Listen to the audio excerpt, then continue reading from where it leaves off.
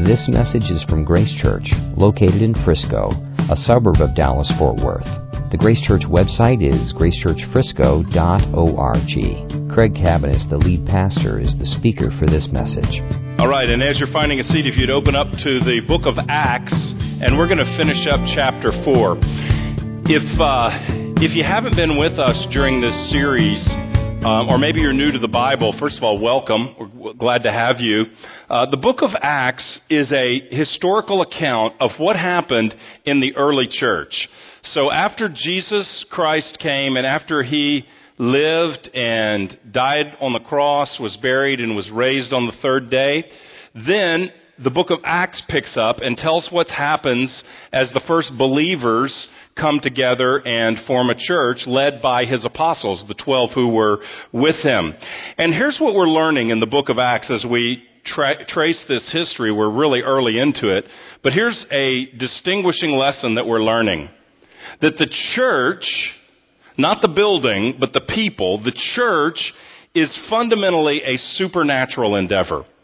It's fundamentally supernatural. It's not a human endeavor. It's not something that people could accomplish. It's way more than just putting on a nice service. It's not, well, just have some good music and a decent sermon and something nice for the kids. And that's just sort of, we put that together, and that's a human production that we pulled off on our own. As we read the book of Acts, what we see over and over is that the church, the people of God, are a supernatural entity. That is, they are the result of Jesus Christ, the risen Savior, working in them and through them by the power of the Spirit. It's miraculous that people meet Jesus to begin with, and that their lives are changed. And what we see at the book of Acts here, this is after Jesus has already died for sinners. He's been resurrected. He's now ascended, and he's sitting at the right hand of the Father. He has poured out the Holy Spirit, which is the presence of God, and he has begun to convert people. That is, people are beginning to believe in him, and those folks are drawing together. And now what's happening is they're beginning to experience resistance, pushback, persecution. What's already happened in this chapter is that two of his apostles, Peter and John, have prayed for a man who's been healed. And this guy wasn't quiet about it. He was lame for 40 years. He couldn't walk. The Lord heals him miraculously, and he starts jumping around, yelling, celebrating, praising God, goes into the temple, causes a big commotion. A big crowd comes, and when the crowd comes, Peter and John stand up and say, Jesus healed this guy. The presence of Christ healed this guy. And so then everybody's very interested in this. Many people start responding to the message of Jesus Christ, and the religious leaders don't like it. So they come, they throw the guys in jail for a night, and the persecution begins, and it will never stop until Jesus returns one day. But they throw them in jail, and then they threaten them. And this is the high court of Israel, the same people that sentenced Jesus to death and were ultimately responsible for his crucifixion. They say, do not talk about Jesus. So they threaten the apostles. After they threaten the apostles, this is what happens. Verse 23. When they were released, they went to their friends, that is the apostles did, and reported what the chief priests and elders had said to them. And when they heard it, they lifted their voices together to God and said, Sovereign Lord, who made the heaven and the earth and the sea and everything in them, who through the mouth of our father David, your servant, said by the Holy Spirit, why do the Gentiles rage and the peoples plot in vain? The kings of the earth set themselves, and the rulers were gathered together against the Lord and against his anointed. For truly in this city there were gathered together against your holy servant Jesus, whom you anointed, both Herod and Pontius Pilate, along with the Gentiles and the peoples of Israel, to do whatever your hand and your plan had predestined to take place. And now, Lord, look upon their threats and grant to your servants to continue to speak your word with all boldness, while you stretch out your hand to heal, and signs and wonders are performed through the name of your holy servant Jesus. And when they had prayed, the place in which they were gathered together was shaken, and they were all filled with the Holy Spirit and continued to speak the word of God with boldness. Now the full number of those who believed were of one heart and soul, and no one said that any of the things that belonged to him was his own, but they had everything in common. And with great power, the apostles were giving their testimony to the resurrection of the Lord Jesus, and great grace was upon them all. There was not a needy person among them, for as many as were owners of lands or houses sold them and brought the proceeds of what was sold and laid it at the apostles' feet, and it was distributed to each as any had need. Thus Joseph, who was also called by the apostles Barnabas, which means son of encouragement, a Levite, a native of Cyprus, sold a field that belonged to him and brought the money and laid it at the apostles' feet. Let's pray. God, we posture ourselves as those who need to hear from you today. We ask you to speak to us through this passage, and we ask you to transform us that we might encounter you as these encountered you in the early church. Lord, we believe that you're no respecter of persons. We believe you're the same yesterday, today, and forever. So we pray that you would reveal yourself through the Scripture today to us, and by your Spirit that you would give us faith to trust in you. Lord, I pray that you'd fill me with your Spirit to proclaim this passage with truth and with clarity. And I pray that you would feed us all today from your word. And I pray anyone who doesn't know you here today, that you might draw them into your family and that you might give them new life. In Jesus' name, amen. Well, as I said before, this is the response of the church when they experience their first adversity as a new fledgling group of people. And here's what we really learn. Something bold happens here. What we learn is that in a time of adversity, the Holy Spirit produces bold prayer, bold witness, and bold unity among his people. That during a time of adversity, the Spirit meets the church, and the Spirit produces a bold prayer, a bold unity, and a bold witness among his people. First of all, I want to look at the bold prayer that they pray. They're released from standing before the Sanhedrin and being threatened not to speak about Jesus. The same people that executed Jesus now tell them not to speak about him. So that is a strong threat. It doesn't say exactly what they said they would do to them, but we're going to see in the next couple chapters. It starts with beating, and then it goes to killing believers. That's where we're going in the next few chapters. And so it's a serious threat. And what happens is, once they've been warned, they are released. Verse 23, when they're released, they went to their friends and reported what the chief priests and the elders said to them. And when they heard it, they lifted their voices together to God. So when they're freed, they go to their friends. I think it's interesting that in the fledgling church, that's how the members are described. Friends. He could have said they went to their fellow congregants, they gathered with the parishioners, they joined the other church members, but he says they went to their friends. And I think that's very interesting. This isn't a passage about friends, but I couldn't pass over that to say that that's really God's design for the people of God. That we be gathered together not as part of a club or administratively joined to an organization, but that God build friends among his people. And it's easy for us to kind of read back in our modern understanding of friends, like, what's a friend? That's like my bestie from junior high, and we're still really close. And that's not what's in view here, by the way, because most of these people have only known each other weeks or months. Most of these people have been gathered. There's probably at this point, we know that there's at least, the previous chapter, earlier in the chapter says, there's at least 5,000 men. And we don't know if that meant men and women, generic, or just men. If it meant just men, then counting women and kids, there's 10, 15, maybe 20,000 people. And they're from all over Israel.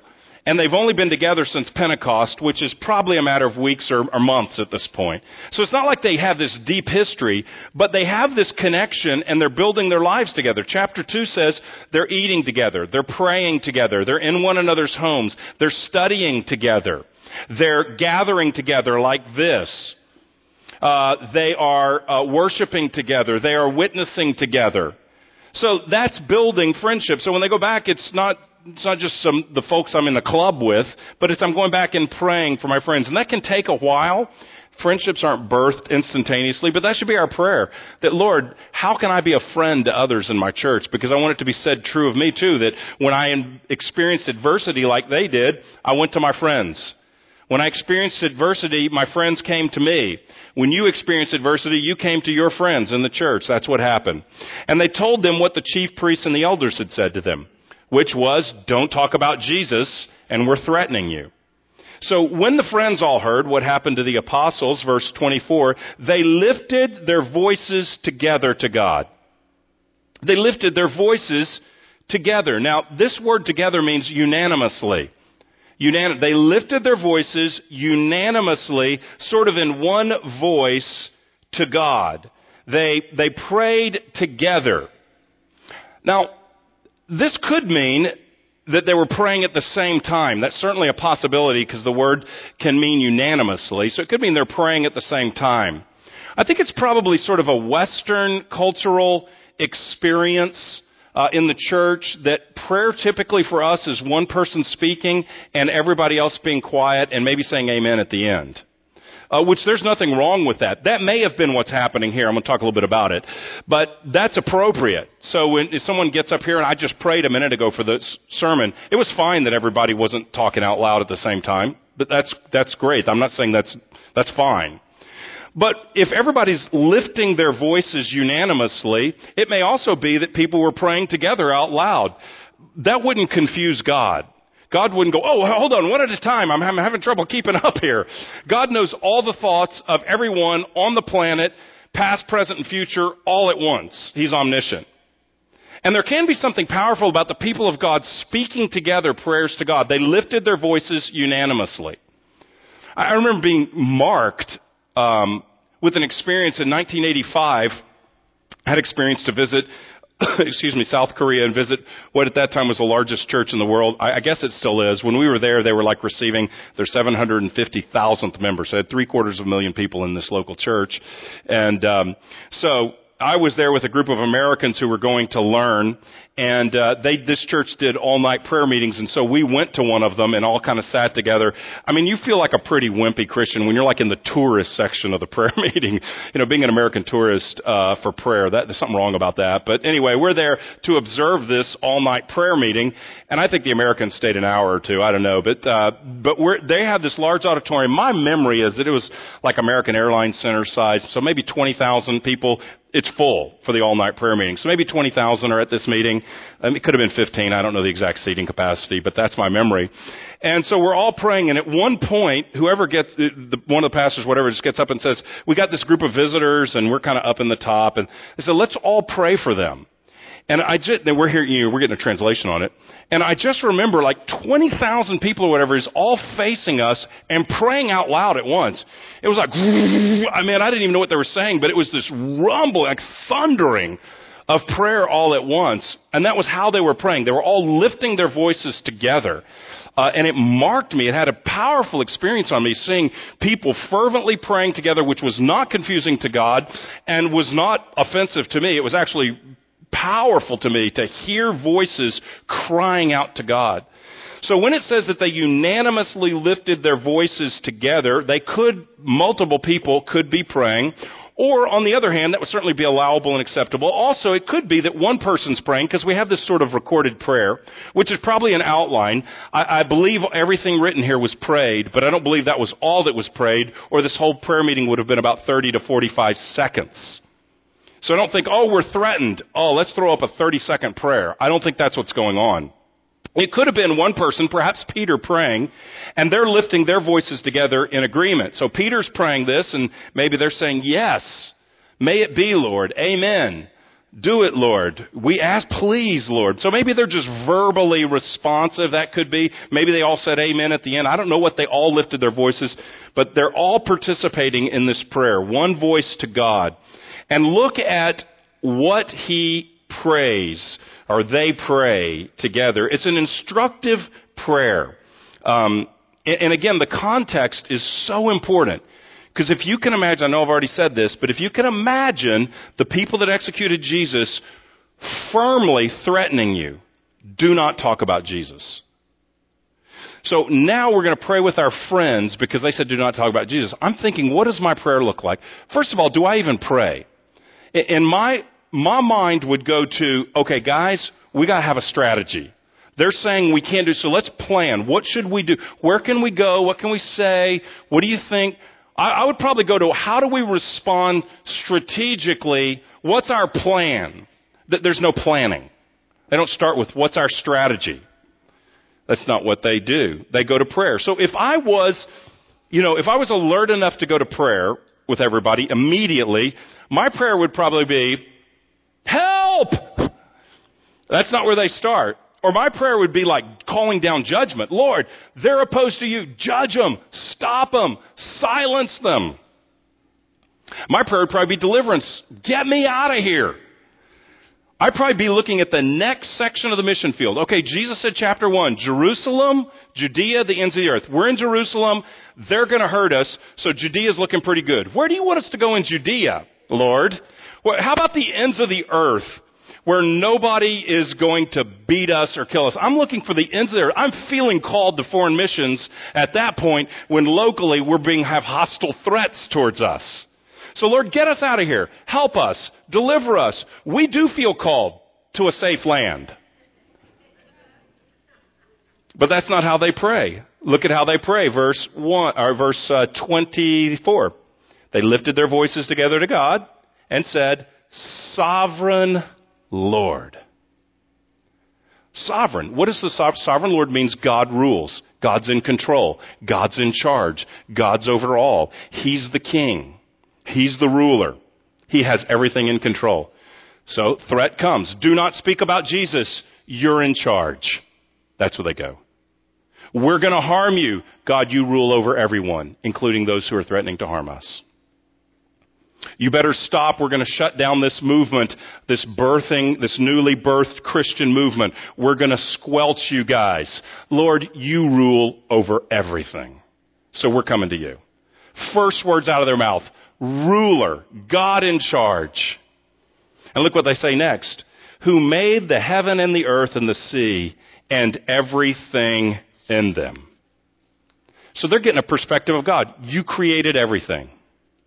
This guy's saying he's going to harm us. That sounds powerful. They're powerful. The Sanhedrin, that sounds powerful. You spoke a word and out of nothing everything existed. Everything came into existence. You spoke it. Okay, that puts the power on a scale a little bit. A guy who says, I'm going to harm you, who's entirely dependent upon God to keep his heart beating and sustain him, or God who created it, I think we're going to look to you. They immediately look to God. You rule. You create it. And here's the other thing that we might not notice, but they noticed because they prayed it. This phrase, who made the heaven and the earth and the sea and everything in them. That's the Bible. That's Psalm 146. Sovereign Lord, and then they start speaking the Bible to God. Psalm 146 verse 6 is what they're quoting. So they're praying thoughts of God from the Scripture. This is what commentator James Boyce said. He said, now as they began to pray, the Scriptures rose up in them and they found themselves talking to God in God's own words. That's powerful. The threat's coming, the fear's coming, the anxiety's coming, the distress is coming. We're turning to the sovereign Lord. We're going to start speaking to God in God's words. We're going to start praying God's words back to Him.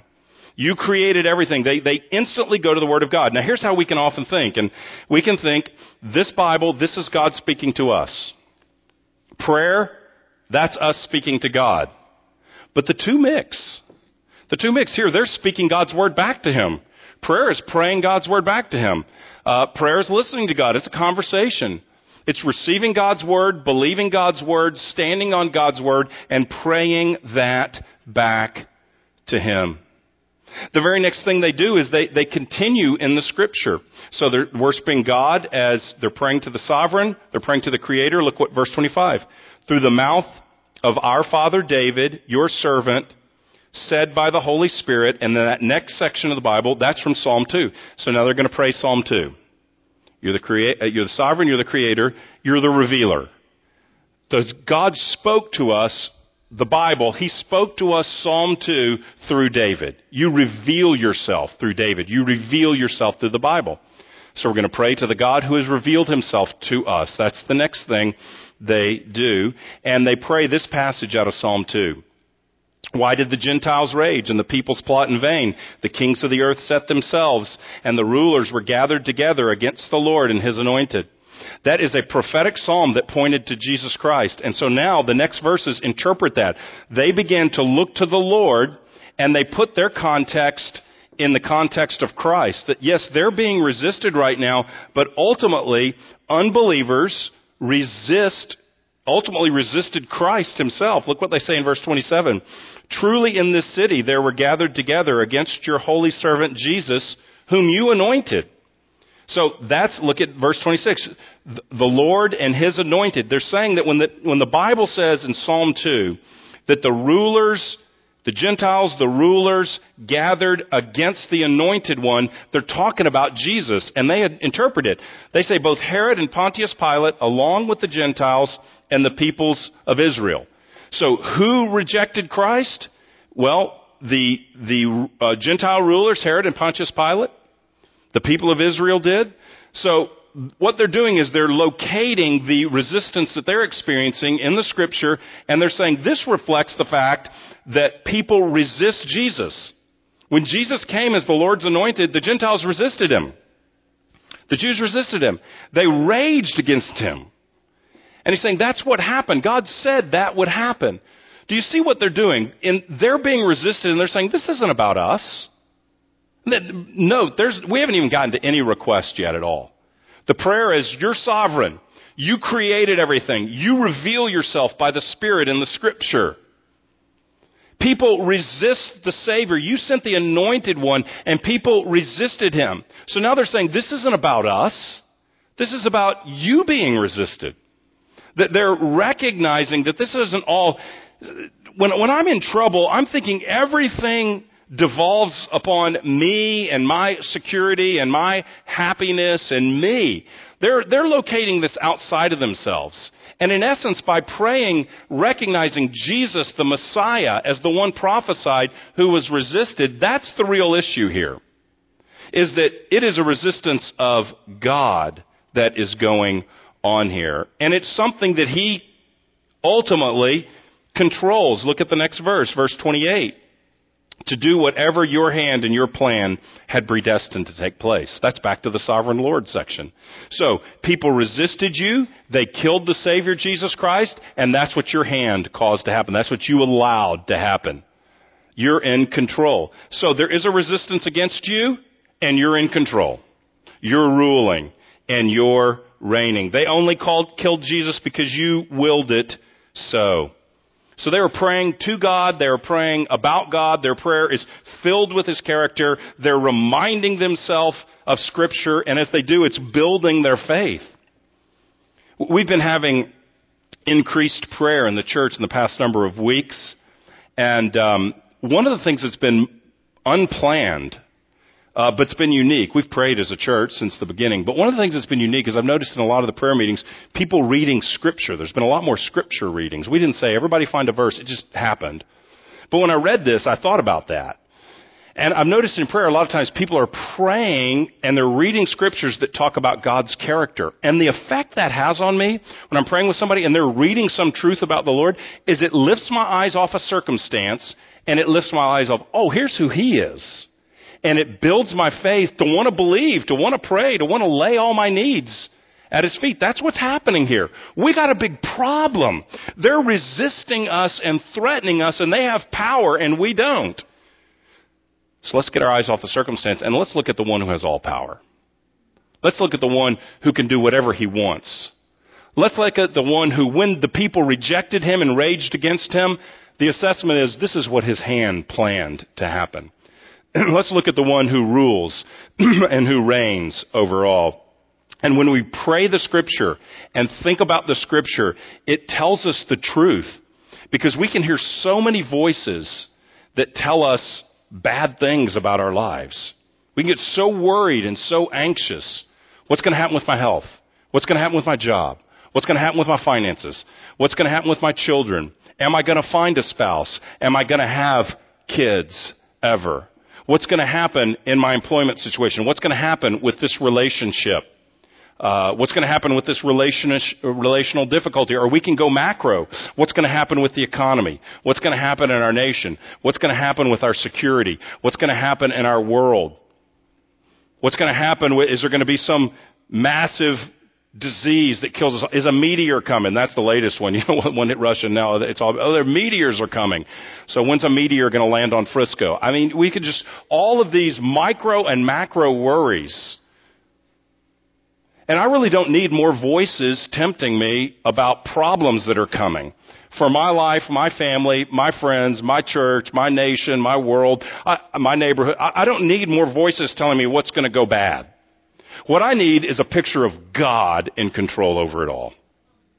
I need a picture of God from the Scripture that stirs my faith so that when adversity comes, the first place, my default mode is not fetal position.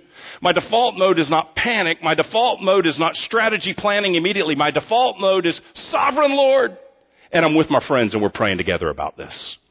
That's the default that happens in the early church. The Spirit is among them and this is how He's leading them. And so after all of this, you see they start to bring their request and they're surprising. Again, the requests aren't kill the Sanhedrin, protect us, get us out of here, cause the problem to go away. Deliver us immediately. Lord, it'll be good for you if I'm safe because I can preach the gospel. If I die, I can't preach the gospel, so keep me safe for your benefit. They're not praying that way. I mean, you could even spin it, can't you? Lord, don't let us be hurt because if we're hurt, what would you do? Oh. Yeah, God's going, oh yeah, that's a good point. Yeah. I do need you to run the universe after all, so... But look at what they do. They mention the threats, but it doesn't get much play. Again, if I'm praying, if I'm honest with you, it's probably 90% threat, dealing with the threat. Look how they pray, verse 29. And now, Lord, look upon their threats. That's all they say. They don't pray stop the threats, end the threats, kill the threaters. They don't say anything like that. Just look upon it, Lord. Please beware. I'm sure implicitly they're asking for intervention. But Lord, just beware what they're threatening us. You rule over all this, but look at their threats. They don't ask God to judge the leaders. They just say, intervene as you will. We are servants. That's the next phrase. Lord, look upon their threats and grant to your servants. We're following you. You're in charge. So please beware their threats and do what you will. Now, it's not wrong to ask for deliverance. In the Psalms, we see this a lot. There's a lot of Psalms about deliver me from my enemies, especially David writing those. So that's not unbiblical. That is biblical to say deliver me. But in this situation, that's not the focus. Look at their threats. Number 2, give us boldness. Look at their threats and grant to your servants to continue to speak your word with all boldness. This is a courageous prayer. This is an aggressive prayer. This is a spirit-filled prayer. This is a crazy prayer. This is a risky prayer. This is some would say, reckless prayer. Here's what they say. The authorities say, stop speaking in the name of Jesus. Here's our prayer. Help us speak more in the name of Jesus. Help us talk about Christ with boldness. Help us be free and faith-filled to declare who Jesus is in the face of opposition. Open our mouths. Give us the Spirit's power. Help us to stand up for Christ when we are being told to sit down for Christ or else. Actually, we're being told to shut up for Christ or else. Close your mouth or you are in trouble. Lord, open our mouths that we may declare who you are. They command us not to mention your name, so our prayer is that we would do it more and more with greater boldness. They don't pray, Lord, deliver us from this difficulty. They say, speak through us in this difficulty. There's a world of difference. In the difficulty, use me in the difficulty. Stop the trial, glorify yourself through me in the trial. Make it go away, use me as a mouthpiece in the midst of it. It's a difference. Look at their threats, but give us boldness. And lastly, he prays, do miracles. So speak with all boldness, verse 30, while you stretch out your hand to heal, and signs and wonders are performed through the name of your holy servant Jesus. Okay, let's back it up. Why did they go to jail and why are they about to get beaten and all kinds of other stuff happening, including death of followers of Jesus in the coming chapters? They got thrown in jail for preaching the Bible, preaching about Jesus. So now they're saying, help us preach about Jesus more. The reason they preached about Jesus is because a lame man was healed, a crowd gathered, and they preached about Jesus. So they say, help us to preach, and then let's go back. do more of what you did that got us in trouble in the first place. They're saying, don't speak about Jesus. The apostles are praying and their friends are praying, Lord, heal people. Be moved by your compassion. They're trying to squelch this blossoming movement of Christ followers, the church. They're trying to shut this down. We pray that you'd do more miracles, more signs, more wonders. So draw more attention to yourself. What's going to happen if people get healed and start proclaiming it? It's more attention on us. What's going to happen if you do a sign and wonder? Spotlight is on us as we preach the gospel. We don't want to hide. We want you to draw attention to yourself, glorify yourself, magnify yourself, announce yourself through signs and wonders. Do stuff that's going to get everybody on us. Don't allow us to go under the radar. We want to be on the front page because we want you to be on the front page because you're healing, and then we're explaining that it's Jesus, the resurrected Lord, whom you crucified but God raised, who died for sinners, who invites you all to come to Him and experience new life. That's what we want to happen. People experiencing new life. The light moving forward, pressing into the darkness. That's what we want. So do that through signs and wonders so that your word may go forth. They are not asking to be in disguise. They are asking to be on display. For Christ to be on display through them would be a better way to say it. It's just an amazing, bold prayer. An amazing, bold prayer. It's the opposite of praying for protection. It's not wrong to pray for protection. We see it in the Psalms in particular. But it's the opposite. It's throw us out in the middle of it. Because the Holy Spirit is upon them and within them and using them. How does God answer their prayer? Well, look at verse 31. And when they had prayed, the place in which they were gathered together was shaken. If there's an earthquake at the prayer meeting, when you say amen, one of two things are happening. Either the prayers weren't good and God's letting you know. Don't pray that way. Or more likely, what's happening here, not more likely, certainly what's happening here, they're praying the will of God, and God is giving a physical sign that He's shaking things up. He's moving the earth under them or moving the walls of the building or whatever it is. He's moving them physically and He's moving them spiritually because the building shakes and they were filled with the Holy Spirit and continued to speak the word of God with boldness. He answers their prayer. The building shakes, but they are unshaken, notice. They are not shaken by fear, worry, anxiety, cowardice. They're not shaken. They are strengthened because they are filled with the Spirit to go out and do just what they said. They speak the word of God boldly. Now, most of us in the room aren't in their circumstances here in safe and comfortable Dallas, Texas. Most of us are not under physical threat for preaching the gospel. Some of us in the room are under relational threat or other kinds of rejection and resistance for sure for preaching the gospel. So some can experience that. But what's happening here, the principle here, I believe is relevant regardless in our lives. There's a principle here that goes beyond physical persecution for speaking of Christ. I believe that's the heart of the passage and that applies. But there's something that goes beyond this, and that's when any type of difficult circumstance or adversity enters our life. How do we respond? When there's resistance or challenge, there's something here. Resistance comes our way, challenge, difficulty, suffering. Could be persecution, could be something else. God wants us to turn and look to Him and His rulership and His sovereignty. God wants us to come to Him in our distress. God wants us to think of what He's told us about Himself in the Scripture and to believe it and even pray it back to Him in confidence and trust. God wants us to ask Him to use us in our trouble. We can ask Him to deliver us from the trouble, but I think that should always include, if it's your will, if it's not your will to deliver us from the trouble, use us in the trouble. Make us a witness in the trouble. Do miracles in the trouble. Allow us to be a voice for the gospel in the trouble or through the deliverance of the trouble. Make yourself known. So if you can be made known by delivering us from the trouble, if that's your will, do that. If you want to make yourself known in the trouble by using us, filling us with your Spirit, empowering us for bold witness, then do that. But either way, we're looking to you. So we all have situations in our lives for which that responds. Getting with our friends, praying to the sovereign Lord, being mindful of His Scripture, and asking Him to use us in the midst of our difficulty. Well, this bold prayer leads to bold witness. It says they were filled with the Spirit. They continue to speak the word of God with boldness. Every time we see Peter and John speaking the word, they're doing it boldly. Acts 1:8, which is kind of an outline for the whole book.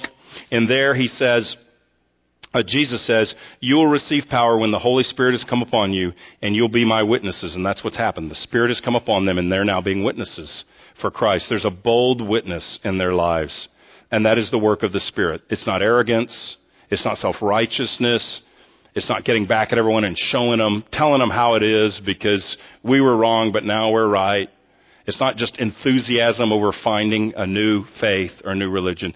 It's the Holy Spirit has given them new life and has filled them for boldness, a bold witness. I'm not going to say anything else about that. That's throughout the book. We'll see it almost every week. Lastly, there is a bold unity.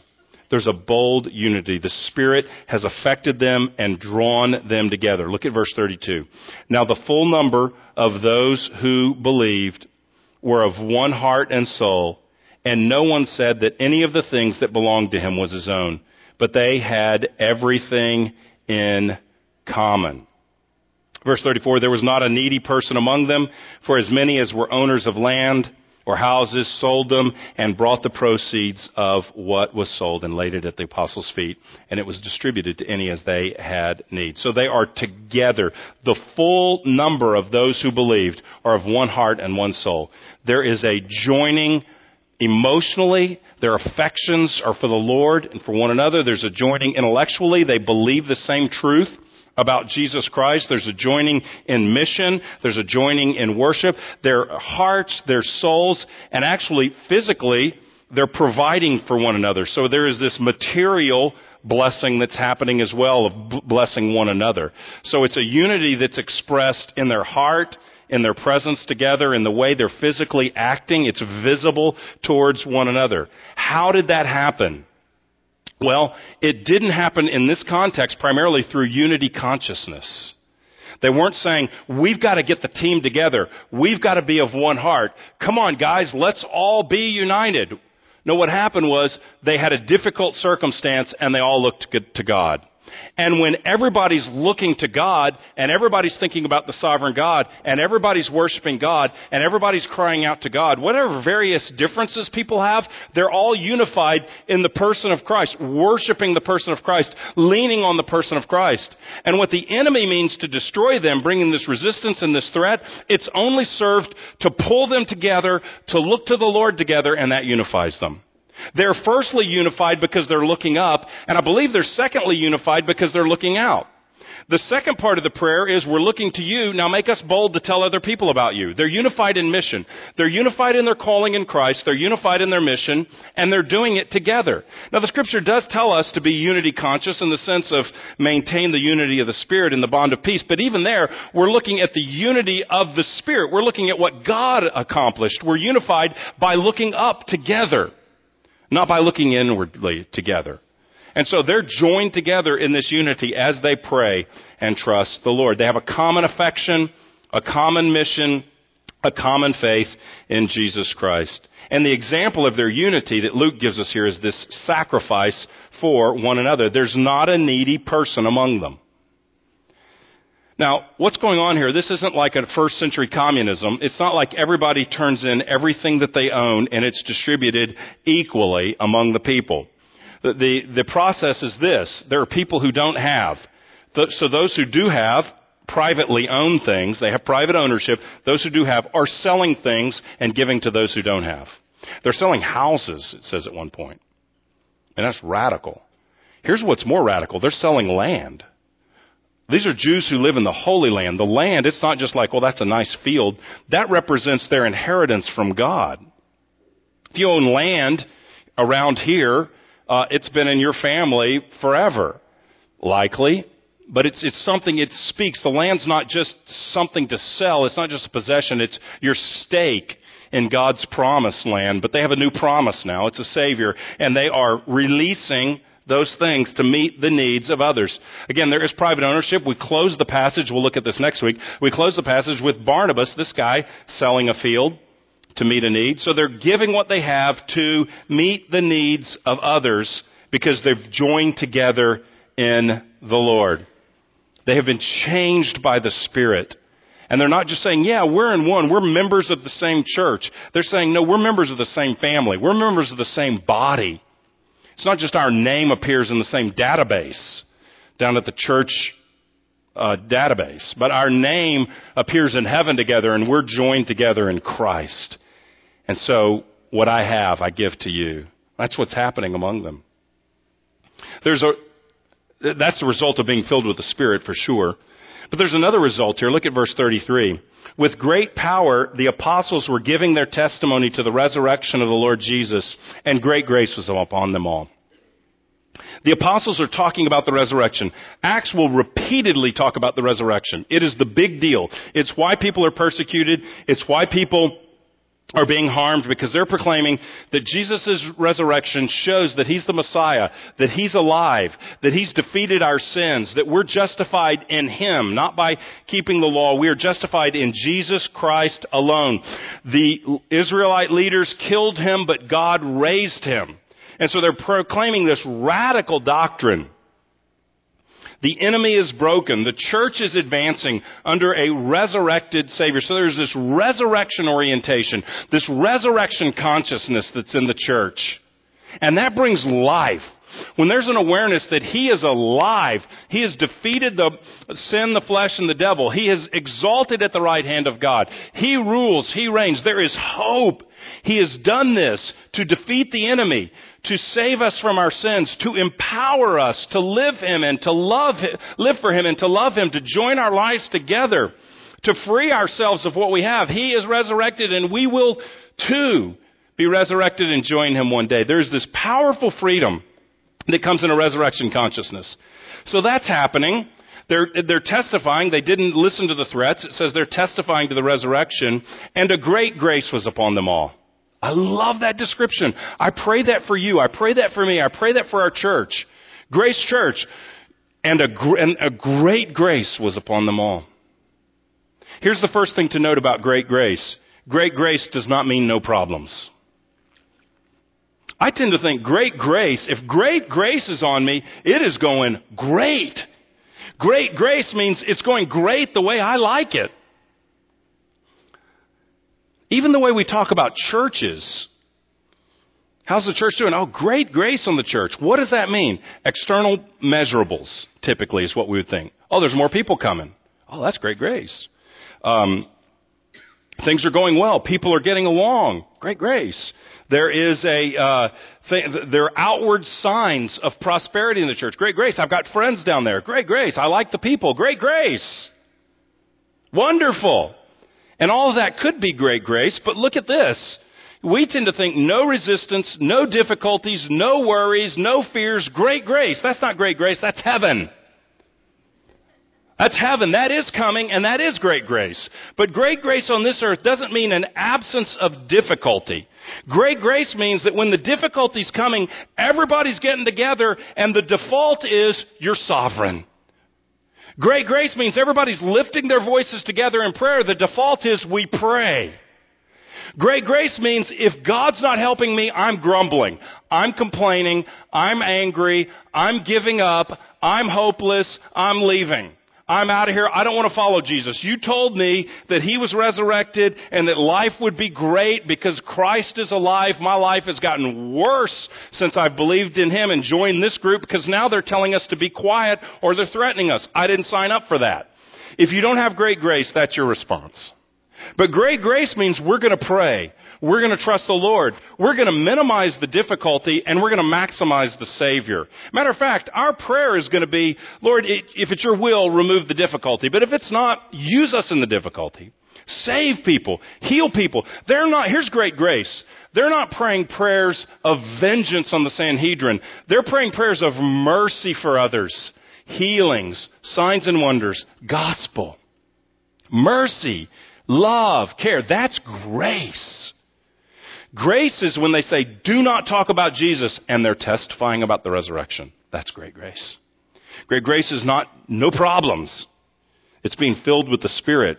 Great grace is, I'm selling land. I'm selling a house to feed people here. That is great grace. Great grace is speaking the word of God boldly as they did. Great grace is not a needy person among them. Now, they're talking financially there, but I think that could be stretched to pray not a lonely person without someone with them. Not a needy person without someone praying for them in their need. If you can't meet the need, at least praying for the need.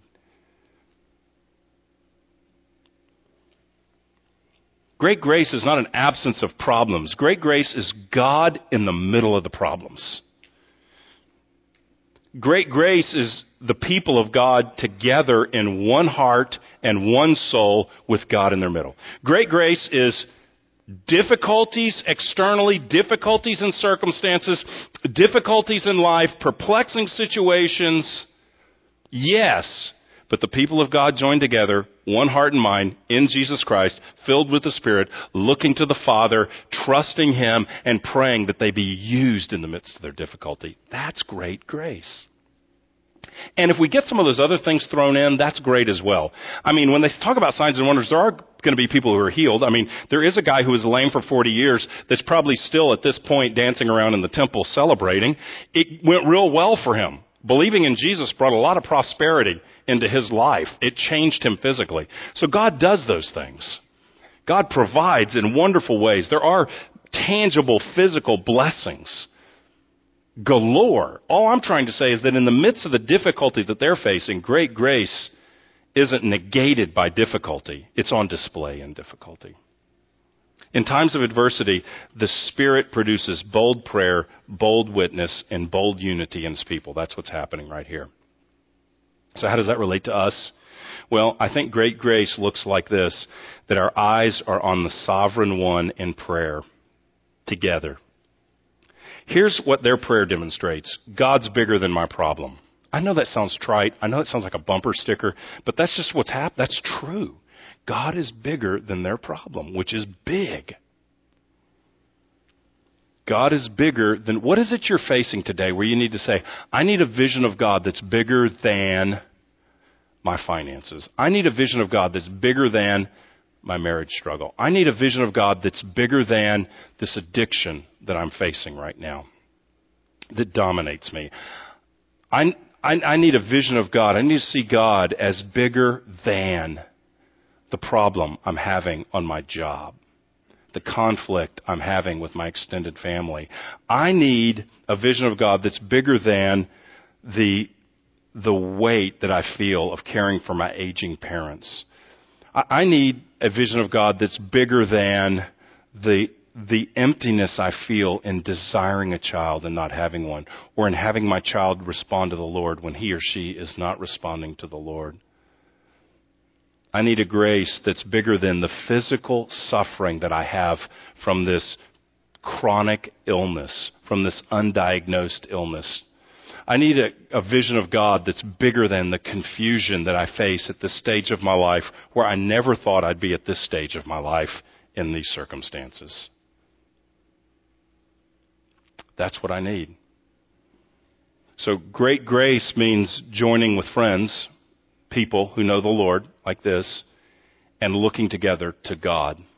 Aware of the circumstance for sure, but more aware of the God over the circumstance. Asking Him to deal with the circumstance, and if He doesn't, asking Him to use us in the midst of the circumstance. There's so many diversions. We can look at so many other places, but God's calling us to come to Him and say, Sovereign Lord, and to do that together.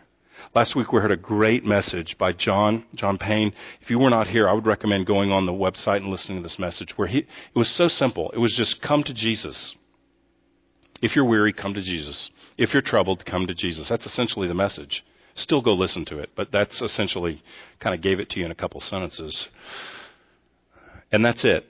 The impulse from the Lord is look to Him and ask Him to work through our difficulties. And the last thing is our hearts. Great grace is our hearts on the Lord together. Great grace is our hearts joined together, meeting one another's needs. It's so uncommon. We live in a fragmented culture. We live in an isolated culture. We live in a superficial culture. And God calls the church to be filled with His Spirit, to be joined together. Sometimes resistance pulls us together. It's a good thing. Challenges, suffering pulls us together. Weep with those who weep. That pulls us together. But not having financial need, that pulls us together. Having a financial need, that pulls us together. In this case, those who had were giving to those who didn't. That's a work of grace. It can't be programmed. We can't schedule that. Can't put on the calendar, okay, Wednesday nights, that's uniting our hearts and souls as one. Okay, got that one. No, this is something the Spirit has to do in us. The Spirit has to pull us together, join us together. We can teach about it, we can read about it, but the Spirit must apply it. And that's what I'm praying, that God would help each of us in our various individual difficulties, our corporate difficulties, that we would be drawn to default to looking at the Lord together in prayer, that we'd be filled with the Spirit, that we'd be empowered for bold prayer, bold witness, and bold unity.